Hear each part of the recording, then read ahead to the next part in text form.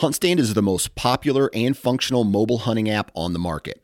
With a variety of base maps to choose from, satellite imagery that is updated every month, the ability to check the weather, know property information, and even catalog your trail cam pics, HuntStand even gives you the ability to import pins and location markers from other mobile apps. Visit huntstand.com or download wherever you download your apps. Enter discount code SN20 at checkout for 20% off. On today's episode of the DIY Sportsman Podcast, I have Troy Fowler, aka The Ranch Fairy, and Daryl Barnett, who some of you may have also seen either on the Ranch Fairy channel or watching The Hunting Public. He has a master's degree in aerospace engineering and has a background working on projectiles in the defense industry. I've been in contact with both of these guys for quite a while, but this is really the first time that as a group we've collaborated to discuss data on a podcast or a video. The data that we go over relates to string jumping, arrow speeds, and time of flight. I'd put together a basic string jumping table based on distance and arrow speed, which was derived entirely on video footage that I have from deer that I've shot at inside of 30 yards and mostly inside of 20 yards. And much of this debate that you usually hear relating to string jumping and arrow speed revolves around longer shots and whether or not speed is irrelevant compared to how fast the deer can react and the speed of sound. But rarely do you hear people talk about the relationship for closer range shots. Now, we definitely dive into some of the longer range unknowns as well and some additional data that can help us understand some of those real world limitations better. And Daryl has some really interesting theories that he'd like to test out as well that we dive into. But the focus here for this conversation is more on the closer range, more common whitetail hunting shots, especially in that 10 to 20 yard realm. I really appreciate both the insight and conversation from both of these guys. I think it's evident by the flow of the conversation that there's really not any agenda pushing here. It's really just an open dialogue discussing a data set, how it might apply to your own decision making, what limitations there are, and what type of additional questions we still have, and data that we'd still like to collect and analyze to continue to learn. If you want to see the actual data that we're looking at when we discuss during the episode, I will have it posted on my Instagram page, DIY_sportsman, and a lot of this will probably be posted on YouTube as well. Before we get started, I have a quick message about the Spartan Forge app, which you can get a 20% discount on by using the code DIY. The app allows you to do all of your standard mapping, navigation in the field, and waypoint management. You can currently choose from 3 different satellite views, topo, and in many areas aerial imagery at multiple time points throughout history, view public and private lands, color code your permission status on those private lands, view all of your forecasted and historical weather info, add journaling entries for your hunts that automatically tag the weather conditions and wind for that time period, and view a deer movement prediction powered by machine learning based on collared deer studies across the country. I also have a walkthrough video posted on my YouTube channel that you can use to physically see the app in more detail. And with that, let's dive back into the episode. So, kind of the premise of the conversation has a little bit to do with some of the experiences I had this year, and also kind of sparked my interest again when I saw the video you guys had put out showing the reaction time and just what deer are capable of doing in a short amount of time. And a lot of the discussion seems to happen around people discussing, does speed benefit you or not benefit you when you're talking about just general deer hunting shots, of which, a lot of guys are shooting 25, 30, 35, maybe even longer. There's a lot of variability, a whole lot of factors that go into it. But what it seemed like to me, not a whole lot of people have really talked about as much is there a benefit to speed on really short range stuff? We're talking 10 yards, 15 yards, 20 yards and in. Does speed give you an advantage in that type of scenario, ignoring the further out stuff? And so what I had done was looked at a bunch of footage that I put together on deer that I shot where I knew my exact speed. I knew the exact distance of the shot, 60 frames per second. So I was able to get a pretty good resolution and just kind of run the numbers. And I also had the trajectory data. I had all of the speed data, velocity decay data for all the bows I've been shooting. And so what I was able to do is on deer that had jumped the string, put together a pretty good window of here's about the time frame where they start to move. Here's about the time frame where they reach max string jump. And then kind of depending on the speed of the projectile, factored in the speed of sound and like when they actually started to hear the bow go off, how long it took them to react based on that sound, right? Because as you guys well know, and I'm sure a lot of people watching know, if you get shot with a bullet going the speed of sound, you're not going to hear it coming. Yeah, right. If the guy shooting guns are fantastic like that. Right. If you got a crossbow that we're shooting, 550 feet a second, which I don't think any of them are quite that fast, the bolt's halfway to you roughly by the time you actually hear the crossbow go off. Right. Mm-hmm. So to kind of, I guess, explain the concept in extremes, which sometimes drives the point home. If you were to shoot a deer with a crossbow 500 feet a second at 1 yard, could it get out of the way? Well, of course not. Right. But you oftentimes hear the argument, well, because we're not shooting the speed of sound, none of it matters, which on the other extreme isn't, I don't think, true either. So that's where we kind of get into the weeds on some of the discussion. The commonalities that I saw is that when deer jumped the string, and it wasn't an absolute, when they did jump the string, it seemed like after the sound reached their ears, it was about 0.08 to 0.12 seconds before they started to move. And then from the point in time where they started to move until they reached max duck was about 0.2 of a second.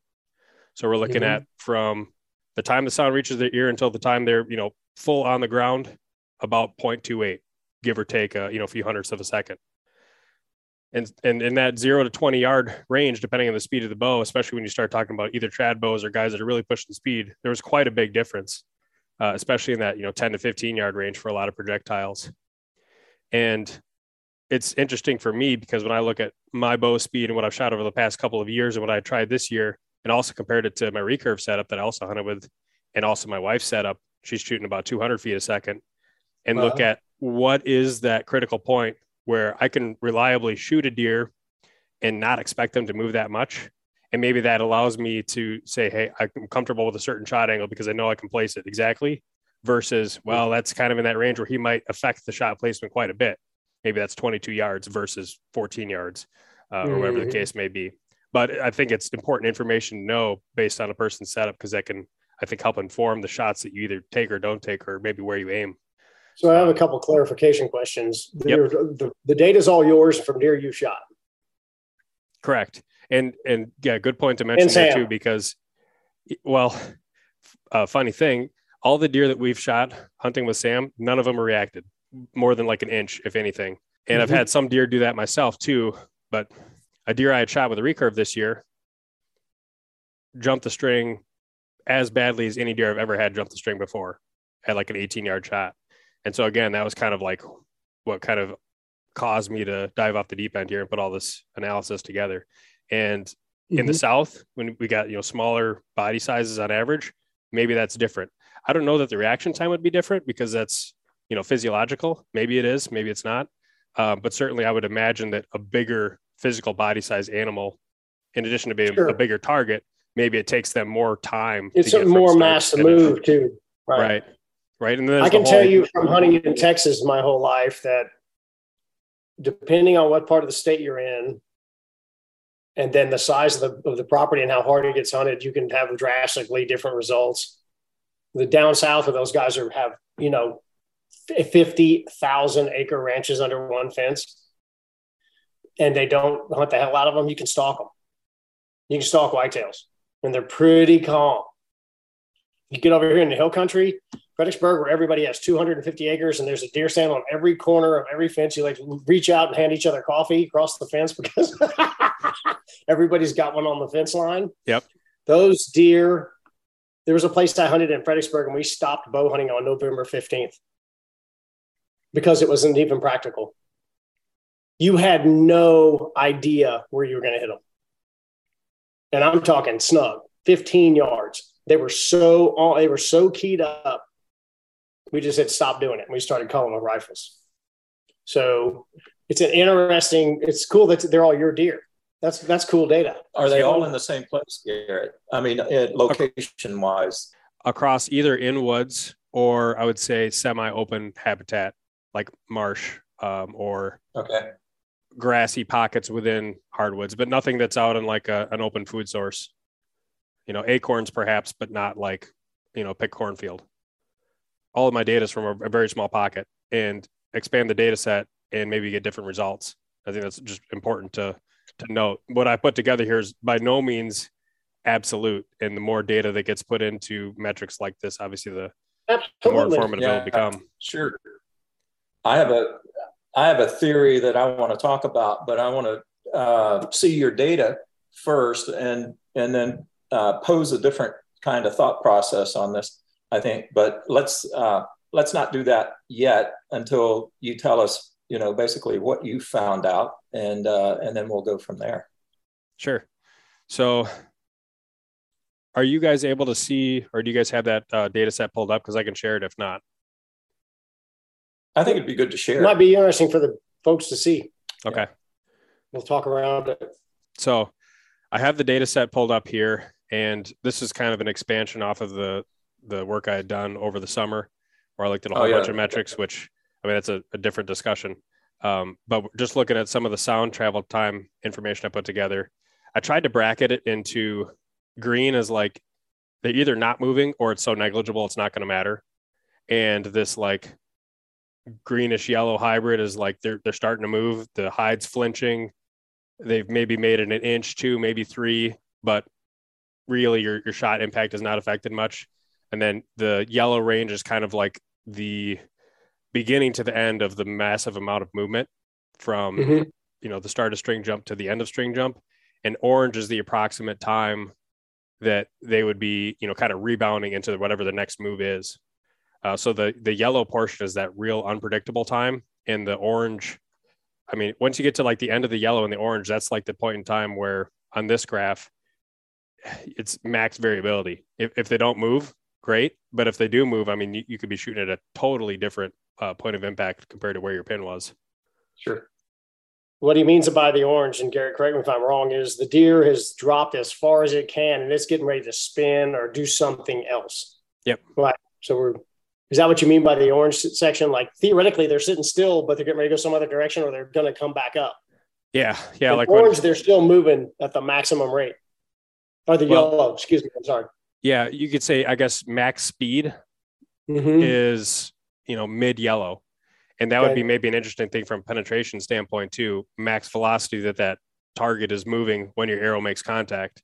Yeah, of course. Because once you get to the orange, they're not really moving again. They're like, between, they're shifting their velocity or their direction of travel. Yep. Okay. So Garrett, a question on this. Can you determine from these data how far away the arrow is from the animal at any given time?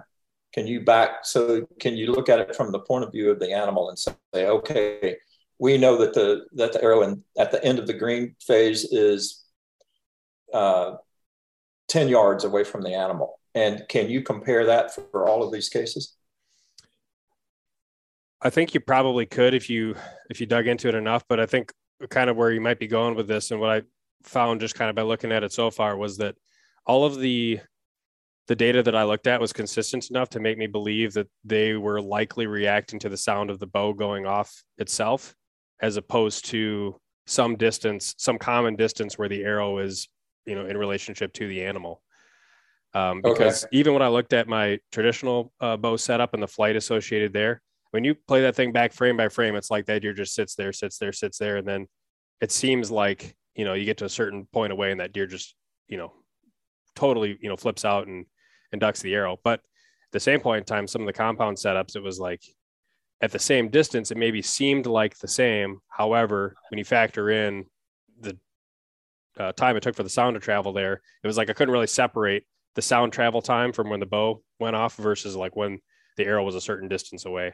So that was a bit of an unknown. Maybe if we get more data at like 20 yards versus 40 yards, then sure, might be able to split that out. I'll take the data set and kind of parse through that if you don't mind at some later time.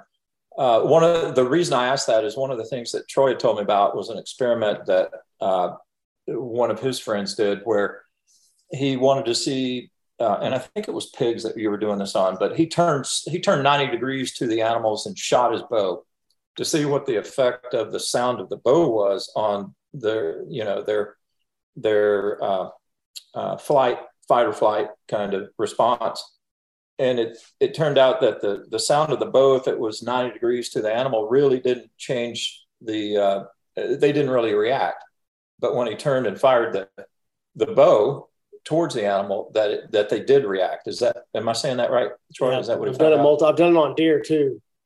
I've shot the other direction back when I used to have a place where there was always going to be 10 deer showing up. Yep. And I didn't care. I put a target out there, literally. and I shot the other direction, and they just went like that. There was none of this. They didn't run off, which was amazing to me. And then the other thing I've seen with pigs is, but since they're herd animals, they all jump. Like, it's interesting. Multiples of my videos, there'll be 3 pigs in the frame. You're shooting at one of them, and they're all doing the same thing. Like a school of fish. Like a school of fish. It's like they know. And I think, can't prove it, I need to learn to speak deer. They can just tell us. I think they hear the arrow. I think it's both. Yeah. I think it goes thump, and then here comes something. Yeah. I think I would agree that there's probably a both component. And I kind of have a similar observation to, it sounds like, what you commonly see when shooting at pigs. Mm-hmm. When I shoot at a deer, if there's other deer around, it's like they all are in sync. They're all reacting at the same exact time. They know. And even the first buck I shot this year, there was a button buck standing, I don't know, 5 yards away from him, maybe like a yard or 2 closer to me, but like facing the other direction. So, there's a 5 yard distance of separation, he probably didn't hear that vein the same way that the buck I shot at heard the vein, but they were both, they were both dropping in sync, and that button buck was leading the charges. They were both running away. So I think there's more to it for sure, but I do think there's maybe a dual component. At close range, maybe it doesn't matter as much, right? Because regardless of if they hear the arrow or the bow, like, it's still happening fast.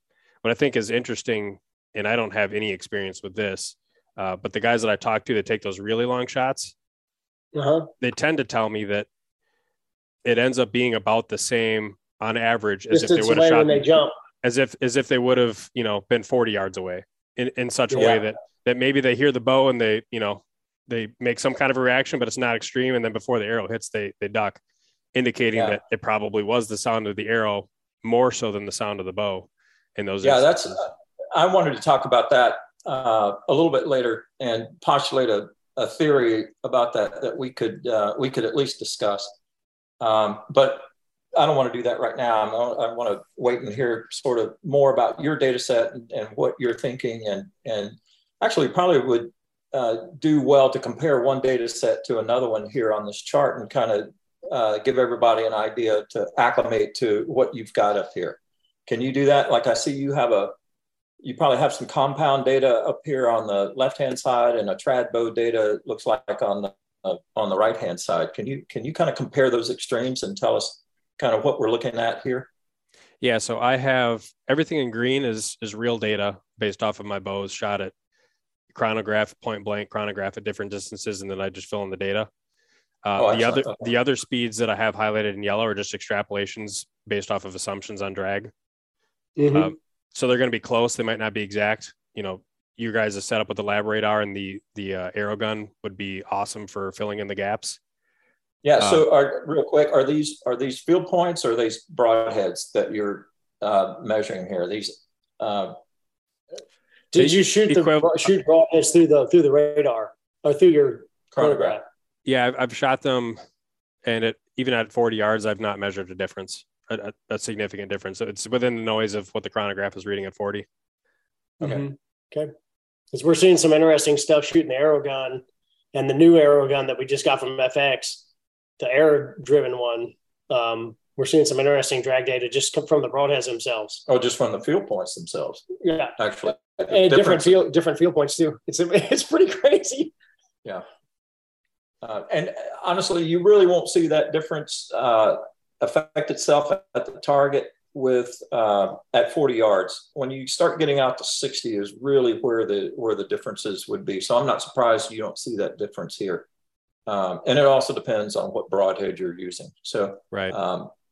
Do you know though what broadhead you're using on these particular shots? Is it the same for all of these, or it's a different one? No, it was, well, I guess a range. But like, for instance, this green trad 175 setup, I was using day 6 broadheads out of that setup, the solid. So they were, quiet, non-vented heads. Out of the compound setup at 308, which is the rig I was running this year, that was with a Sever 1.5. And like I said, out to 40, I haven't measured much of a difference shooting non-vented broadheads at that distance in terms of the velocity decay, or I guess the sound for that matter. Vented broadheads, different story, but yeah. So I guess interesting things from my perspective, when I look at this 175 foot per second range and you look at the yardage, which I have to scroll back to the left side of the screen to see that again, the yardage at which they would start to move 6 yards. So like if you're, 15 feet up in a tree, that basically means like almost any deer you take a shot at with that system, they have the ability to start moving if they want to, if they react to that bow and decide to get out of dodge at almost any shot distance you're going to take. And it's just a matter of how far are they going to move. Now, the deer I shot at with my recurve this year was 18.5 yards. And you look at where that extrapolates down the list here, and you see it's like right at the bottom of the yellow, which is almost exactly, when you watch the footage frame by frame, almost exactly at the bottom of that deer string jump is when the arrow finally, got to that location. And then when I plug in the same exact time of flight for my compound, had I taken the same shot at the same deer with the same exact point of impact, the arrow would have hit prior to the deer's spine dropping below that point of impact. It would have been a dead deer. And then everything else in the middle is kind of, between these two extremes where, if I look at this 308 feet per second setup, I look at where the yellow starts and it's at about 18 yards. If I look at a 250 foot per second setup, it happens at 16 yards. And it doesn't seem like much, but when you're talking about exactly that close range scenario and, I got a quartering 2 shot, I know I can place it right here, but what's going to happen by the time that arrow gets there?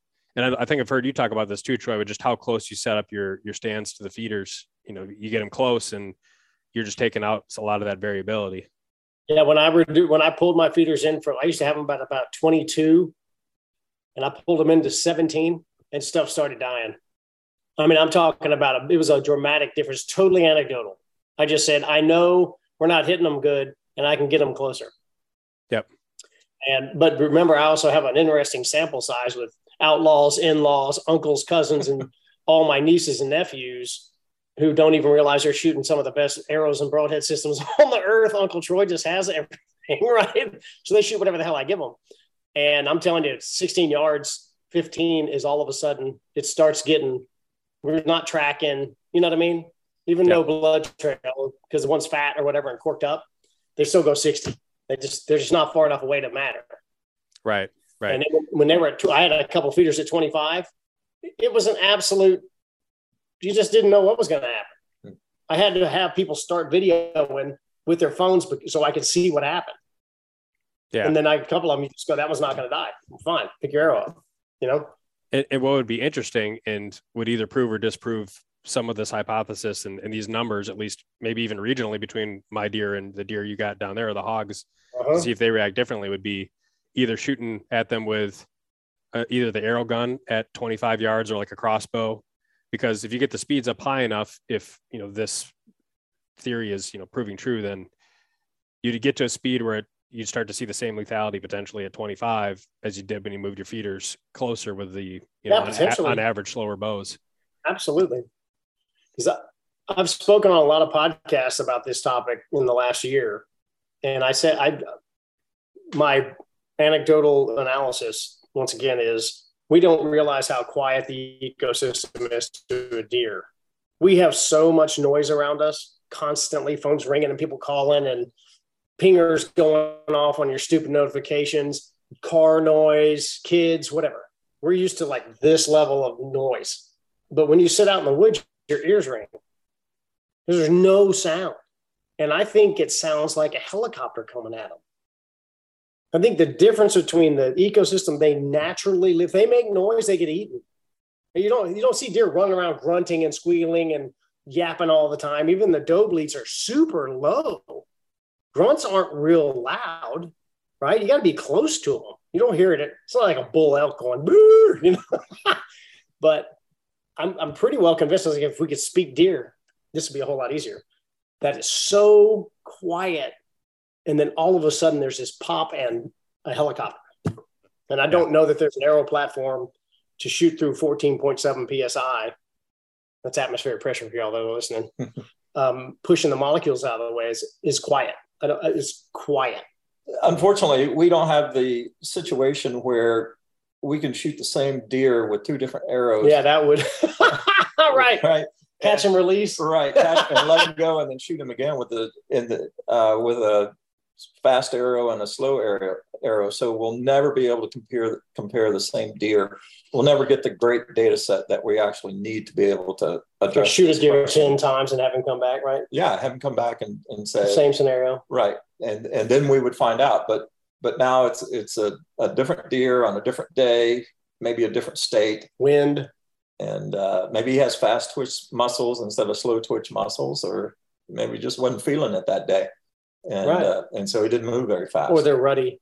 When they're ruddy, you just shoot them. I mean, they behave.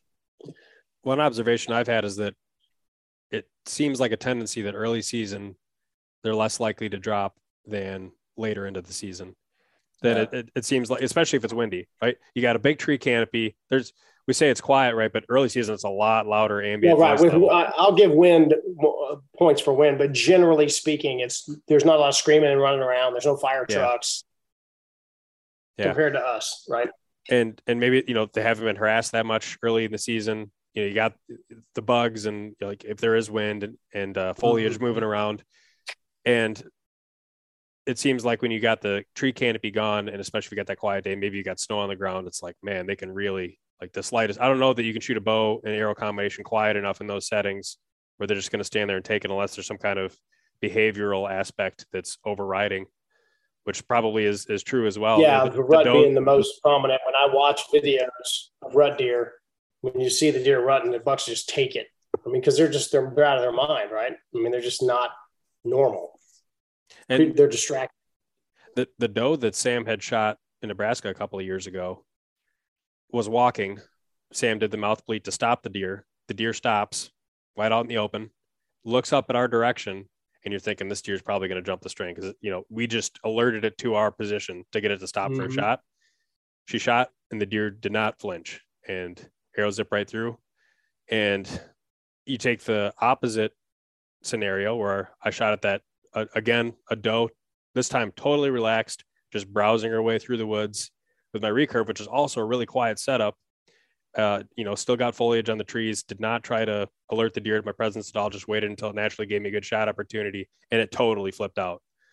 Wow. So it was like just that inherent variability, and I guess not only the biology, but also just the behavioral aspect of it is really hard to predict at those intermediate ranges where you could have, toward the end of that yellow in the graph. Right. I'm convinced this is the puzzle we'll never figure out. You can sit around and talk about KE and momentum and changing broadheads and sharp and all the stuff and the Darrow systems and all that. I don't think we'll ever beat them. That's why I've been holding that data, those videos for a year and a half before I posted that. I was just like, I sat around thinking, am I right about this?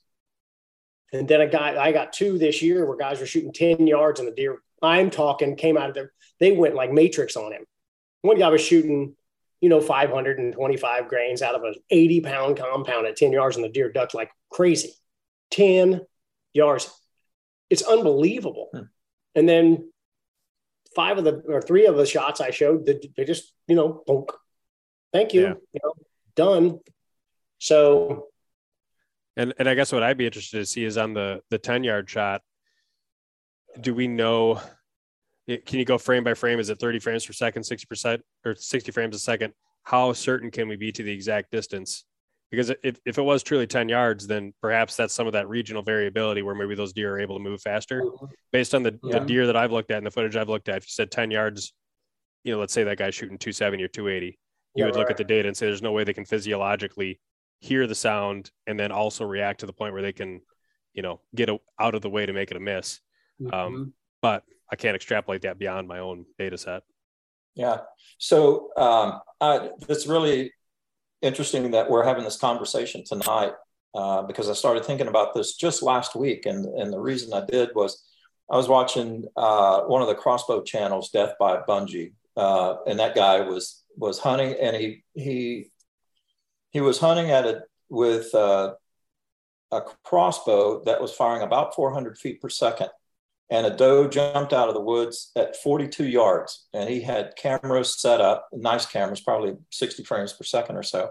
And he did the analysis on it. When did that, and he missed the deer. And he's like, okay. Oh, she jumped out of the way? She ducked and got out of the way. She jumped the string, got out of the way completely. And so his conclusion was he played back the video, and he actually could put a dot on where the aim point was, and then a dot where the arrow actually hit, or I'm sorry, where how far the animal had ducked under the string, jumped the string. So his conclusion was that with a 400 feet per second crossbow, the deer was 42 yards, and the deer started to move when the arrow was at 32 yards. Okay. So his conclusion was, don't shoot past 32 yards. And I'm like, well, what if the deer was at 32 yards and you shot and it jumped the string? And it jumped the string when the arrow was 10 yards in front of it. Then at 22, like you said, you said you kind of see this same distance no matter the distance of the shot. Yeah. Right? Did you say that? Yeah. I may have heard you wrong. And what'll be interesting here, and just as a quick FYI, we got 2 minutes left. So if we need to, we can, once this one ends, we can restart another one. Okay. I'll reshare my screen quick. And I don't have a 400 foot per second example, but I have a 350 that I extrapolated out to. So I'll share that, and we'll just look at the numbers to see how that compares. So the 350 feet per second setup is right here. And we're saying that the yellow starts at like 20 yards, ends at about 45. So if he's shooting, 400 feet a second, that's 50 feet per second faster. Maybe the orange is like up here, right? Kind of in that 40 to 42 yard range where his shot was at. And he said the deer started moving at what distance? Like 30? When the arrow was at 32 yards. So 32? 1.195, yeah. So on this 350 setup, that would be like mid yellow, but on his setup, it'd probably be closer to the front end of the yellow. Mm-hmm. So yeah, his conclusions are probably right for his setup, right? If I put in a 400, but you couldn't give that same recommendation to somebody shooting 250. No, I could not. And that's what I wanted to put forward. I've been thinking about that quite a bit, and maybe we need to save what I'm thinking about for the start of another podcast. I can go ahead and talk about it now if you want. Well, what we'll do is just hold still. All right, there's your edit spot. All right, we're back. So what I did quick while we were between Zoom calls, I'll share my screen again. I put together an example at 400 feet a second for that last example. And again, it's just, we're looking at the time that it takes for sound to travel. I think I assumed 50 degrees Fahrenheit. We got the yardage in there. We have the time of flight, which is, basically just the time it took to travel that particular yard at that speed, plus whatever time had elapsed each yard along the way. And then the reaction time is just the time of flight minus the speed of sound. So at 400 feet a second, I'll just go through and get it up to about that, 0.8 or so. So that gets us to about right there. And then the green range is somewhere about in that range. So like 17, 18 to like 24, 25. And then our yellow zone would be somewhere around in this neighborhood, and then orange would be out at like 50. So one thing that my extrapolation is probably not doing a great job at is knowing what the actual drag looks like. This is based off of the drag of a 308 foot per second setup, not a 400 foot per second crossbow. So if the drag is much more significant there, that'll truncate this information. But what I'm seeing is that, that video that you guys watched, the results are probably not terribly far off from just this real rough estimate. Yeah. Okay. That's, upper 20s versus, like 50 or so. And it sounds like the drag, based on his experience, would probably make it even, more truncated. But to his point too, I guess output of that video, it sounded like he was saying that at least based on his setup, if you were to take a shot at 25 yards or even 20 yards, he's not anticipating having to worry about string jump. That's what he was saying. Yeah, out to 32 yards. That was his conclusion. And I thought about that for a while, and I was like, well, I don't know if that's the right conclusion. And the reason I've been thinking about this is because of my experience in working in the government. At the time, I was working doing protection. Basically, we were trying to beat the protection that the threat armor had on it, right? But the Israelis, who live in the environment of being shot at a lot, came up with an active protection system called Iron Fist. And basically, they had sensors mounted on their vehicles that if any projectile, regardless of the speed, whether it's a mortar or a high velocity kinetic energy round was coming in, when it detected at a certain distance, maybe 30 feet from the vehicle, it would actually sense that threat coming in, and then it would fire a projectile out to that and destroy it, or explode, put some high explosive out there in the general vicinity of the arrow of the projectile, and move it off course. Okay, so this idea of an active protection system, I think, may transfer over to animals. If we put our minds not at the bow, but at the animal, and we think about, hey, these animals not only have a reactive armor around them, which is the bone structure and the way that they move, the bones and everything move, but they have an active protection system around them, that their sensors are their eyes, their ears, and their nose. Their computer is their brain, and it's acting based on both instinct and experience, right? And so I started thinking about that, and I was thinking, okay, in this case, does that mean that they have a zone of active protection around them that's a certain distance out, and deer that are in the woods all the time have a zone of an active protection zone that's even further out than a deer that might have an active protection zone that is in Kansas? Because that deer may see people on a tractor all the time, or may see cars from a mile away, and I'm not going to worry about those. But the deer that's in the woods has to worry about everything. He can't see all around him, and so he's going to be a much more jumpy type of deer. Or maybe, I was talking about maybe they're older, or they don't have fast twitch muscles anymore, or something like that. But so if that kind of scenario is true, the idea that Rich came up with his crossbow test is, I don't think, correct, because had that deer had come out at 32 yards, his supposition is that he would hit the deer because it didn't have time to move. But my supposition is, since the deer has an active protection zone all the way around him, and it might be cordioid shape, heart shape rather than round, but or hemispherical, and it may change if the deer's looking away versus if the deer's looking towards you. That even if the deer came out at 32 yards, he still would have jumped the string, because all he did was subtract the distance off and from his data set and say, okay, if the deer were within this range. And I think the deer are smarter than that. I think the deer can say, hey, my eyes might have seen something, my ears might have heard something, my brain might have told me about something else that happened. And all of that goes together to say, I got to jump, I got to move, I got to duck, right? Something's coming towards me. And I think that fits in with the idea that if you shoot a bow 90 degrees to an animal and it doesn't move, and you shoot a bow with an arrow coming towards you, I think whether it's sight or sound, or maybe he's alert because he smelled you, maybe, he was just uncomfortable because his experience is telling him that.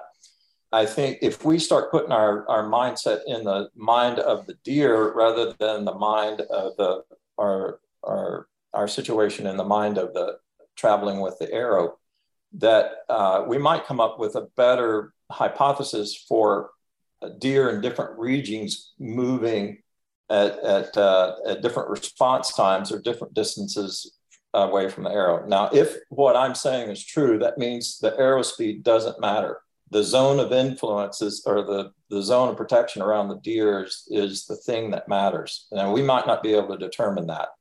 We might not be able to determine that, eastern deer have a different zone of protection than western deer do. But I think it's at least a theory that warrants investigation. I think your data set and others, including Rich's, might be a good start to looking in that direction to see if we can find something out. Unfortunately, like I said, we can't shoot this two different arrows, a fast one and a slow one, at the same deer given the same scenario to see if that's actually true or not. But so we have to answer that question statistically. If the protection zone's the same size all the time, imagine a 10-foot hula hoop around it or something, just for my dumb head, right? Then theoretically the fast arrow would get there. Well, it might get there by half a millisecond. Maybe it can't jump out of the way. Maybe as soon as it enters that zone, it's got to react, right? So there's some place where the deer's, you're inside the zone of protection, right, of the deer. Mm-hmm. But I think that zone of protection shape will change. It might be closer to the deer if the deer is looking away. It might be closer to the deer if the deer is not startled in any way. It's perfectly relaxed, but it might be much smaller if they're in the rut, right? Because, even the doe are looking around trying to figure out what that buck is up to. So we don't know. We don't know. And I think if what I'm saying is true, that zone of protection doesn't, if it's just like Iron Fist, right, active protection system, we're mimicking animals' response in the first place. It's not real new science. It's just we're trying to do what nature's been doing for thousands of years. Just to clarify, with that zone of protection in the military sense, it could detect something beyond that zone, but it wouldn't necessarily fire a counter projectile until it breached the zone of protection. Yeah, that's right. So they'll have it turned on when they go into a war zone. Again, that's called Iron Fist. It's an Israeli system to protect tanks and armored vehicles. But once the projectile enters into a particular zone, or maybe it's 30 feet away, I forget what the number is, and if I knew, I couldn't tell you. But once it enters that zone, regardless if it's a mortar that's moving slow or a kinetic energy projectile that's moving fast, it reacts to that. And if that's true, the speed of the arrow doesn't really come into play. It's because it's a distance thing now. It doesn't come into play if that zone is big enough. And so in Rich's case, that zone was 10 yards. Okay. And for a Western deer, that zone might be 20 yards, 30 yards, because the deer is accustomed to having, seeing things, a lot of space around him. So a much bigger zone. But in the woods, like in East Texas or Arkansas or someplace like that, that zone might be 5 yards. And so, so you would have a better chance of hitting them. I'm sorry, that zone might be bigger, not smaller. Sorry, it might be Western bigger. deer might be more relaxed, which is what we see. Which is a smaller zone. You see them on mule deer, but mule deer are stupid anyway. It's kind of an inverse relationship. So the zone is small for deer that are usually out in the open, but the zone is much bigger because the deer can't see very far away in the woods, and it's got to have all his sensors on all the time. And it's like, man, if I hear something 30 feet away, I'm going to jump. Right? I don't remember seeing, this was something that just popped into my head when I was yammering. I don't remember seeing many videos of mule deer jumping. I don't think it's as common. I've only shot one of them, but it doesn't seem like they're in general as jumpy as whitetails are, from what I've gathered. Same thing with elk, right? And they're also bigger, more massive. Elk will kind of just take it like a champ. At the same time, at the same time, I saw Death by Bungie's video. I also watched Chris B's video, and when he was shooting his deer, that deer it was basically looking right at the arrow, and he didn't move at all. But he was in a situation where it was a wide open area, so his zone of protection might have been real small. Right? Small or big? I got to think about this. Yeah, it's real small. It might be real small, 3-4 yards or something, because that deer is used to seeing guys on tractors. He's used to seeing all kinds of things going on around him that just don't affect him, and so his environment has changed his idea of what protection means. And then the pigs have an interesting wrinkle to them. They never stop moving. Well, okay, so let's talk about those pigs. We're talking about that kind of herd mentality. If there is a zone of protection around these around one. What if they all overlap? There's a cloud all around the ones. And so I know the last time I shot a pig under a feeder, I mean, every one of the pigs just, they took off, except for one that was a little bit outside of that area. And he looks up and says, "Oh, straight shot to the feeder." And here he came. He didn't move. He didn't run away. He didn't do anything. And I think he might have been outside of this sort of bubble, as opposed to all of those other ones having overlapping bubbles, and they're able to move because the one next to him moved because he heard the hit of the first one I shot. So they don't jump when they chase each other, though. So I've noticed, like, what do you mean exactly? So you'll get a bunch of shoats in or whatever, and I've stopped shooting little ones pretty much, and then a boar will come in and just start pushing stuff around. Like he's trying to run everything off so it'll go away.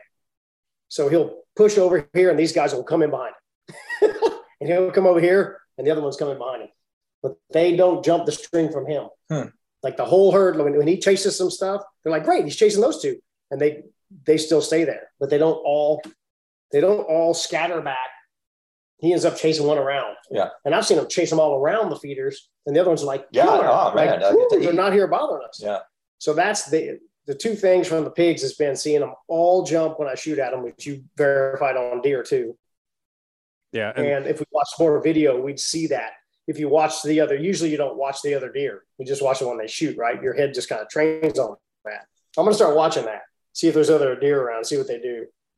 Yeah. So I guess to finish that up, Garrett, what the thought is, how can we determine if this zone of protection around a deer exists, and how can we determine if it's the speed of the arrow makes a difference on whether or not that deer is going to react in time or not? I don't know that. I have to think about that.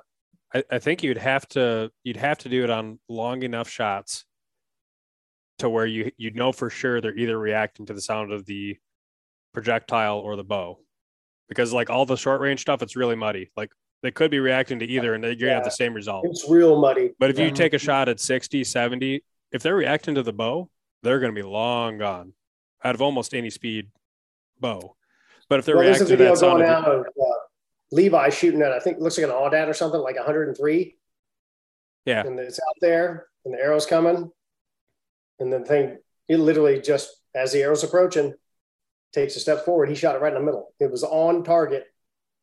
Yeah. And so that makes it seem like, just like you were saying earlier, like the arrow finally got to a point where that noise got startling enough, loud enough to where it's like, I need to react. Right.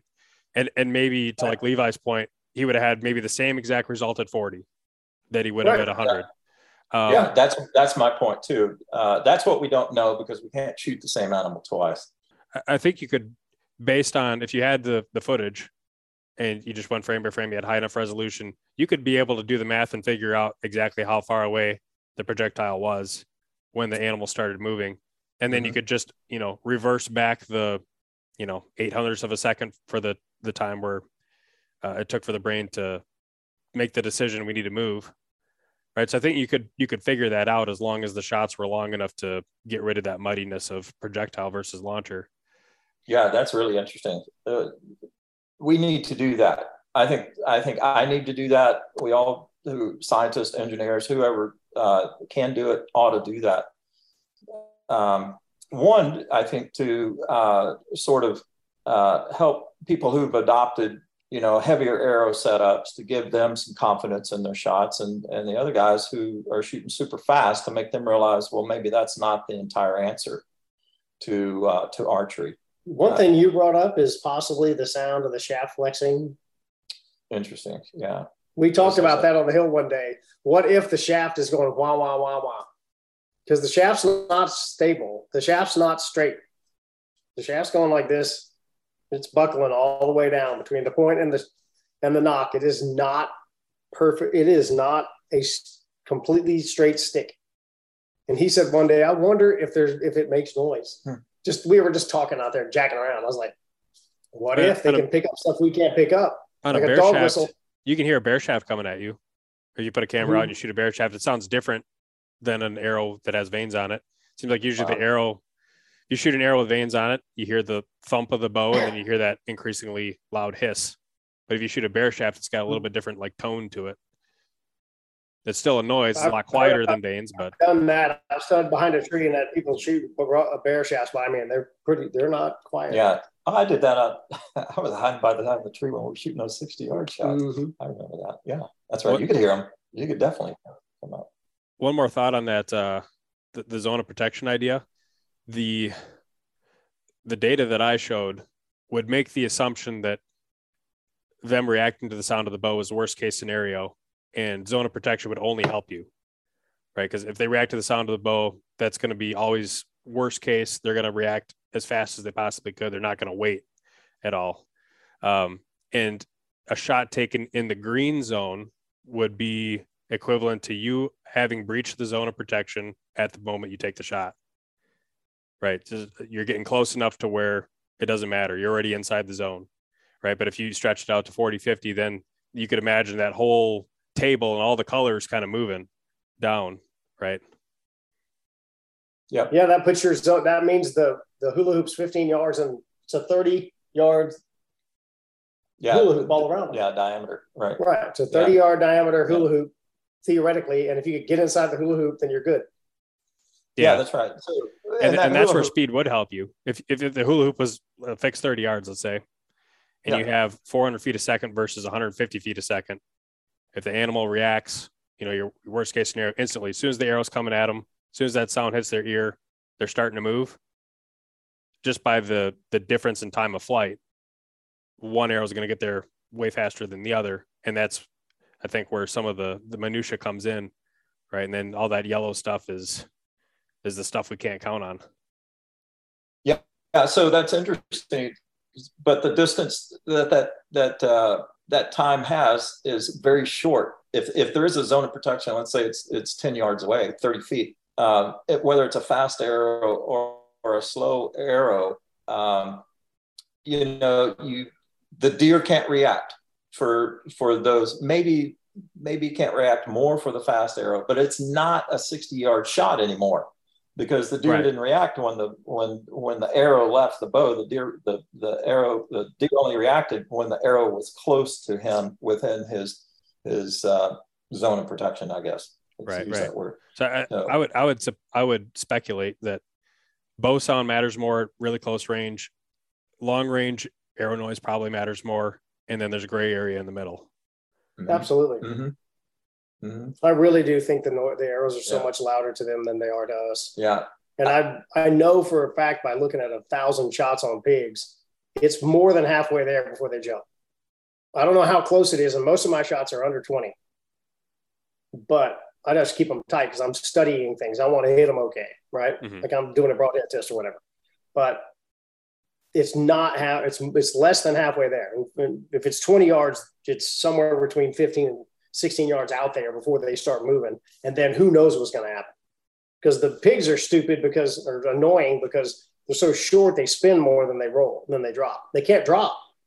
When their legs are that long. I mean, their legs are, a big one, their legs are 10 inches long. It's not a deer, right? So they tend to either roll, let's see if I get this going, roll that straight roll away, or the worst is this. Because then it hits high and, it's tough. Turn a broadside into a just graze them type of a shot. Sometimes they really help you actually on a quarter and away shot.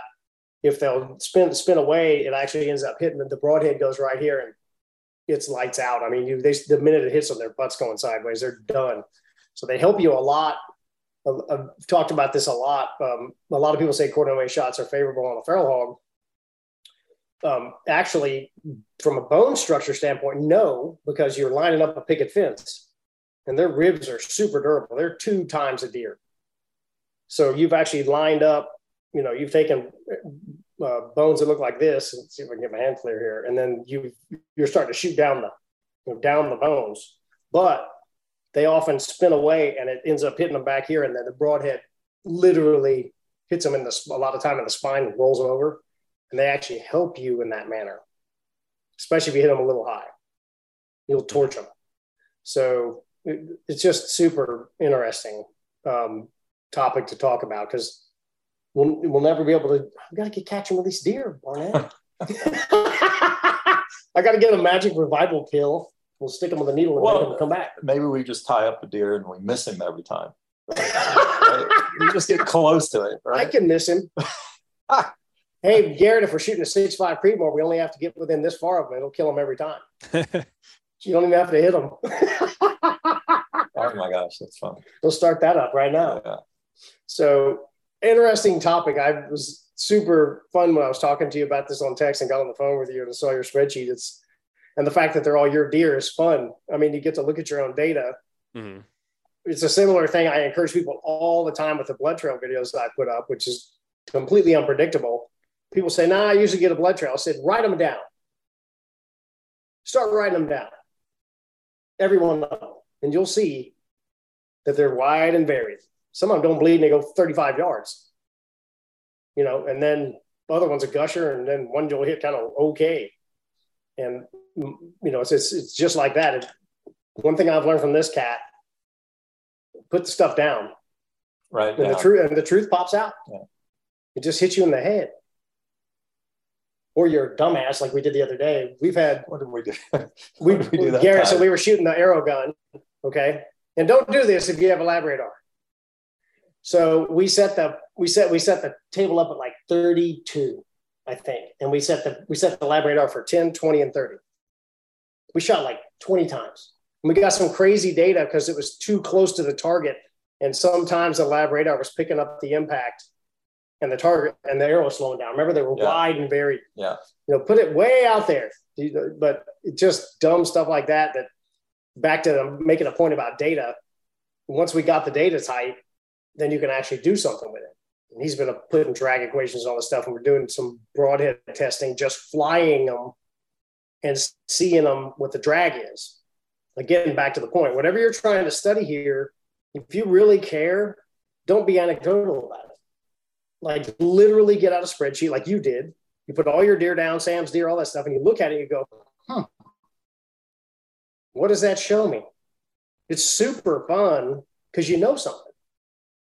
You're not just guessing on a message board, Mm-hmm. And things start to become more clear. Unfortunately, with this data set, and I think if we put 1,000 of them on there, I think the answer is we don't know. I mean, we don't know what they're going to do. We just don't know. I mean, I had that one shot on there. I don't know who it was. One of the TV shows. It's a mowed field. Deer's out there. Deer's just feeding along. It doesn't look alert at all and completely whiffed it. In that particular show, they shoot fast and they shoot max and all that stuff. Whiffed the deer. But the deer looked completely, tails just, Yep. It didn't look alert at all. And I've had that happen a lot. I've had deer that I said, this deer's dead. Bounce it off the top of them or something. It's crazy. And then the next one, it takes it like a champ. Yeah. So, well, Grant Woods popularized that observation too about whether you shoot with your head up or head down. And I'm definitely starting to pay more attention to that too. The deer I shot at with my recurve this year had its head down. It was totally relaxed, just like the example you brought up. But this was really slow arrow, small, quiet, fletching, non-vented broadhead, like as close to as quiet of a setup as you can put up. Deer totally relaxed, walking through hardwoods, just kind of browsing as it went, and totally jumped out of its skin, just like the example of the open mown grass field, shooting the high speed stuff. So just to your point, like right, I talked to Grant about that, and on the phone, and a lot of people I've had people send it back to me that Grant did that on the video I just put up, and he believes, and it's pretty valid. He thinks it's like a seesaw. So they are levering, their head turns into a lever and allows them to move down faster. Like they're picking it up as they're coiling down, and that head offsets it just like a teeter-totter. And I think he's probably right. Because it's just one more, it's a counterbalance. Yeah. It's a pretty classic counterbalance because it's a total muscular reaction. For everybody listening, if you've made it this far, right. It's not gravity. Thanks. This is not gravity. We are not talking about something that drops at the speed of gravity. If it was gravity, then we would have a fixed point to aim at every time, and we could guess it. This is a muscular reaction. Spin, roll, drop and spin and roll is the worst scenario possible, except from a tree stand, because then they lay it up for you and whack them. But it's not gravity. So there's been a few videos of people saying, hey, we got this scientist, he's super smart, blah, blah, blah. We're going to drop this sandbag and we're going to make a chart. There's no freaking way that's accurate because the animals are physically moving their bodies. Yeah. And it might be close if they start with their head up and the end with their head up, right? But if their head starts down, then they're changing their center of mass relative to their physical body position. Just like the guys going over the bar backwards in the Olympics doing the high jump, their center of mass is going underneath the bar when their body's going over the top because they're throwing their head backwards, tucking their legs in. That's right. That's a really great example. That is a great example. Right. They're just flexing backwards and the deer are doing the same thing. They're doing the high jump up, down. Right.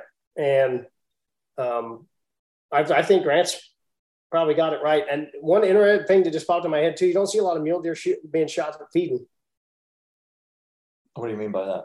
Generally, they're just kind of moseying through the thing. They're just kind of, they seem to have their head up a lot.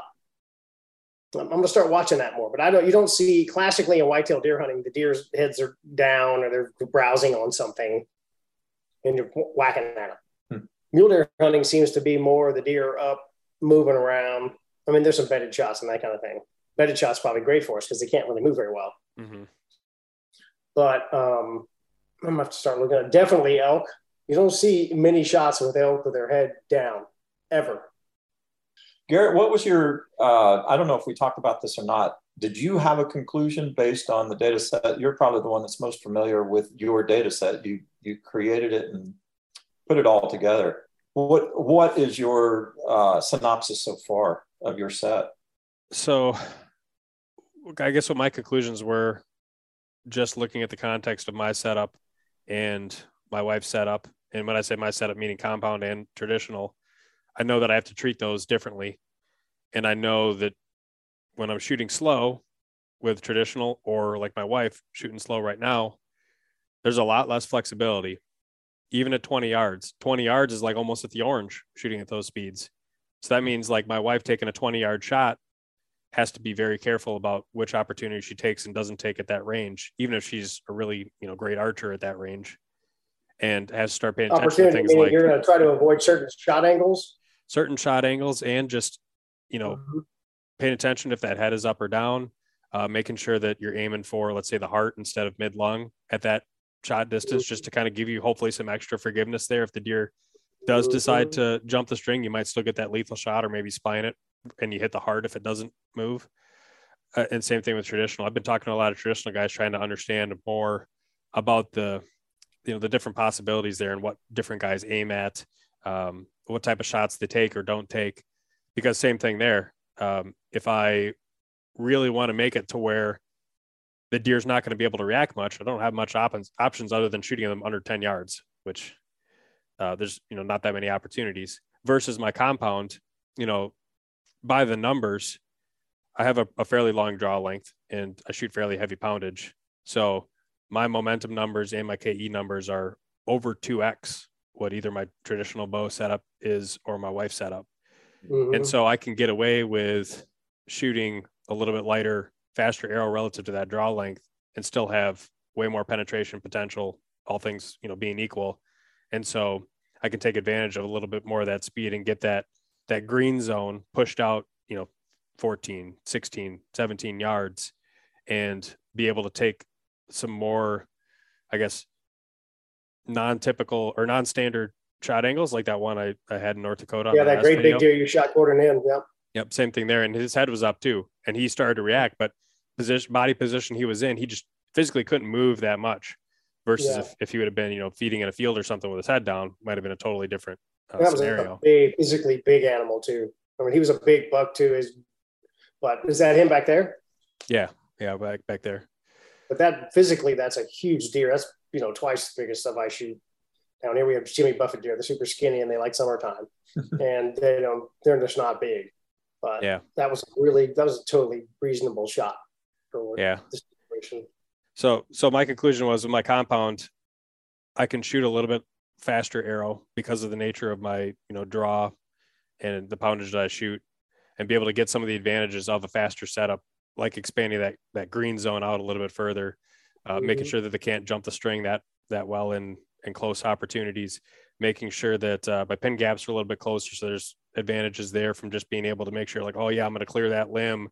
Or just if I'm off on my range estimation, my wife, if she guesses it's 15 and it's actually 23, that's a big point of impact difference. She's not going to always have the time to bring a rangefinder out.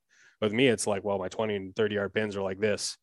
So there's some advantages I'm able to get shooting that faster setup with the compound that I'm never going to be able to replicate or even try to replicate out of like my recurve setup, for instance, because I'm never going to be able to shoot even close to fast enough. Right. I've told people all along. And when I was going nilgai hunting last year, I said, I'm not shooting over 40. I'm just not. That's not what I do. I'm not good at it. But I like the fact that you're thinking about under 20. The hunting public guys have said for years, we like 25 and under. Yeah. And before we started talking about this kind of stuff with them, we talked about arrow setups and all that stuff. They just kind of figured it out by shooting at a lot of deer and going 30s gets special. That was their basic analysis, right? It's just tougher to hit them right. And you get out to that zone where it's like 25 to 35.